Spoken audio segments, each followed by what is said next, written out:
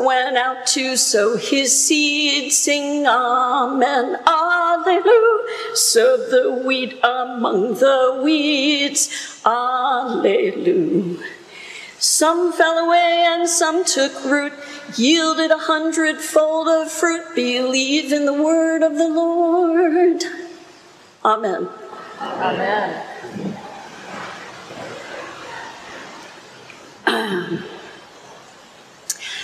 I can't speak for what happened here at Ascension, but when I was a kid in the early 70s, my church in Louisiana was committed to trying out the various experimental prayer books that eventually became the 79 version. At the same time, we also started having guitars lead us in folk hymns, especially in services that were geared to young children and families. So clearly something about that stuck, because here I am singing to you one of those songs 50 years later. I went on YouTube to see if I could find anyone else who sang this particular arrangement, if we can call it that, of the parable, and I came up short. But in the process, I went deep down a rabbit hole of parable of the sower songs. There are a lot of them out there, most of them ghastly, as I'm sure you can imagine.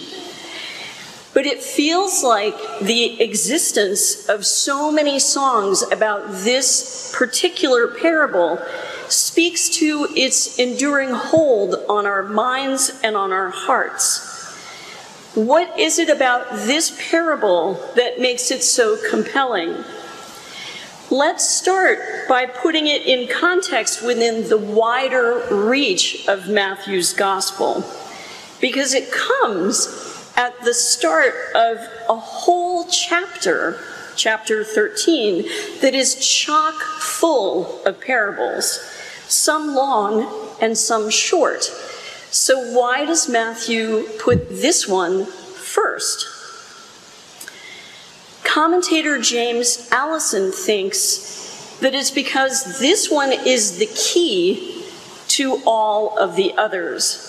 By starting with this parable, Matthew primes us to enter more deeply into the ones that follow. So what is it about this one that makes it the key? Allison reminds us that the two chapters before this, 11 and 12, have been all kinds of stories of people asking, how are we to interpret your words and signs, Jesus? First, we hear John the Baptist in prison sending his disciples to Jesus asking, are you the one who is to come, or are we to wait for another?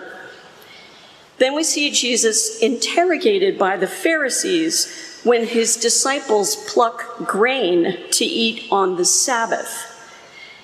After that, Jesus cures a man with a withered hand and a man with a demon. Along the way, the scribes literally ask him for a sign. And lastly, his own family members come, hoping to speak to him. But Jesus instead points to his disciples and names them as his true family. The parable of the sower, then, is Jesus' response to all of these questioners. It's also, by extension, a response to our questions and doubts and confusion. So the very first thing we learn from this parable is that Jesus knows we have questions and doubts and confusions. The second is that Jesus wants us to feel safe asking those questions. And the third is that Jesus wants to answer us. But given how important his response is, how we hear it makes a big difference. So often when I was a young person, I heard this parable as a condemnation. It's kind of a sorting mechanism, a sorting hat like Harry Potter. My gut response was, I don't want to be rocky ground or weeds or thorns. What do I have to do to be sure that I'm not like any of those? But here's where it gets really interesting, because this parable isn't about us. We are not the subject of the parable. The sower is. And when we realize that, we come to understand that the parable's purpose is the opposite of condemnation. This parable calls us to freedom. Freedom from fear, freedom from worry, freedom from that constant nagging anxiety that makes us ask ourselves, am I enough? It does so by responding, yes, yes, you are. Even when you have doubts, even when you lose your focus, even when you get caught up too quickly in things that don't really matter. So at its core, this parable is a description of grace. It's the story of a God of wild abundance, a God reaching out to us over and over throughout our lives, even in those dark nights of the soul when we too are unable to see and hear. How blessed we are to learn that God is with us, always seeking to connect, no matter where we are in our lives, no matter how deeply we go down our own private rabbit holes. You might be asking then, why does Jesus use a parable? Why not just speak in definitive language? Why not just tell it to us straight? Strangely, when I first started looking at this parable this week, what came into my mind suddenly was the contestants on the Great British Baking Show, making fancy pastry dough. You know how they roll and roll the dough, and then they put the butter, and then they fold it over, and they roll, and they roll, and they fold it over again and again and again. Those efforts create layers and layers of delicious buttery sweetness, all rolled in with love. When Jesus speaks in parables, we have to roll out the dough of the story.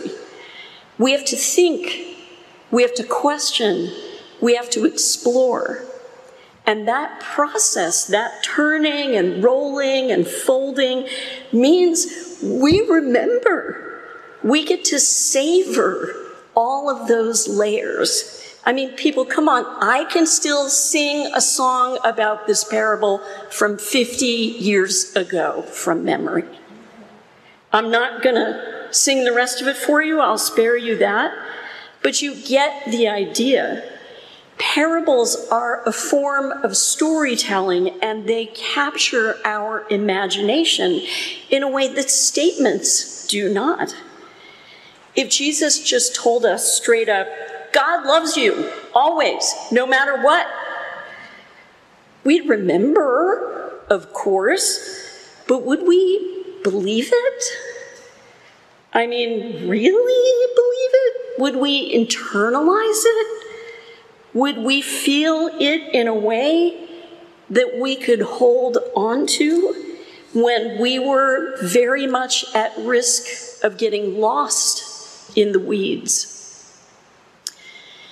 Parables contain another offering as well, an offering of safety. In Jesus' time, speaking openly was dangerous, and though he knew the road he was walking was dangerous, He also needed the time to teach and preach and heal before his death. Speaking in parables meant his words could be heard in many different ways. Heaven knows, we have learned, to our great dismay, how words can be twisted to mean the opposite of what we thought they meant in these recent years of Orwellian disinformation. Jesus knew that dynamic also. It wasn't new. It isn't new now. He also understood that some portion of his listeners would do exactly that. They would twist his words to their own advantage. Our lectionary leaves it out when he says that to his disciples plainly. Quote, "The reason I speak to them in parables is that seeing they do not perceive, and hearing they do not listen, nor do they understand." By speaking through parables, he leaves open room for many interpretations, some that lead to freedom and trust, and some that do not. Jesus also leaves space for the listener's understanding to change over time. We see that play out in his own group of 12 disciples. Every one of them went through their own struggles, doubts, and confusions, just like we do, because we are those disciples. There will always be those who don't want to hear the word of grace or cannot hear it at some times in their lives. Jesus knows this too, and yet he's always there for them, there for us, with his arms open wide, waiting patiently for them to be able to listen and internalize. The last thing I want to say is that we have to remember that Matthew was writing after the resurrection. So he's retelling this story of something that happened before with the hindsight of Good Friday and Easter in his mind. These were words that were spoken to them at a time when the disciples themselves could not fully understand. It was only after the resurrection that they came into a full consciousness. Only after they had each sunk to the lowest possible depths, watching their rabbi suffer. Only after they had experienced the liberating grace of Christ among them. Because by then, they had seen everything. They had all, each in their own way, abandoned Jesus, and yet he was still there for them, even through and after his death. The wild, abundant fullness of God's grace was fully manifest for them in the risen Christ. So why then is this parable the key to all the other parables? Because it speaks directly to our own twisting, winding journeys of discipleship. It reminds us that we too are sometimes rocky ground, sometimes fruitful soil, sometimes the wheat and sometimes the weeds, sometimes the sheep and sometimes the goat. So where are you on this morning? What part of the path are you walking today? Are you in the weeds? Jesus is there with you. Are you standing on rocky ground? Jesus is there for you too. Are thorns choking you? He's still got your back. Maybe, just maybe, you're in a good place today. You are yielding fruit. Every one of these ways is sacred, blessed, and beloved of God. Believe then, my friends, in the word of the Lord. Amen.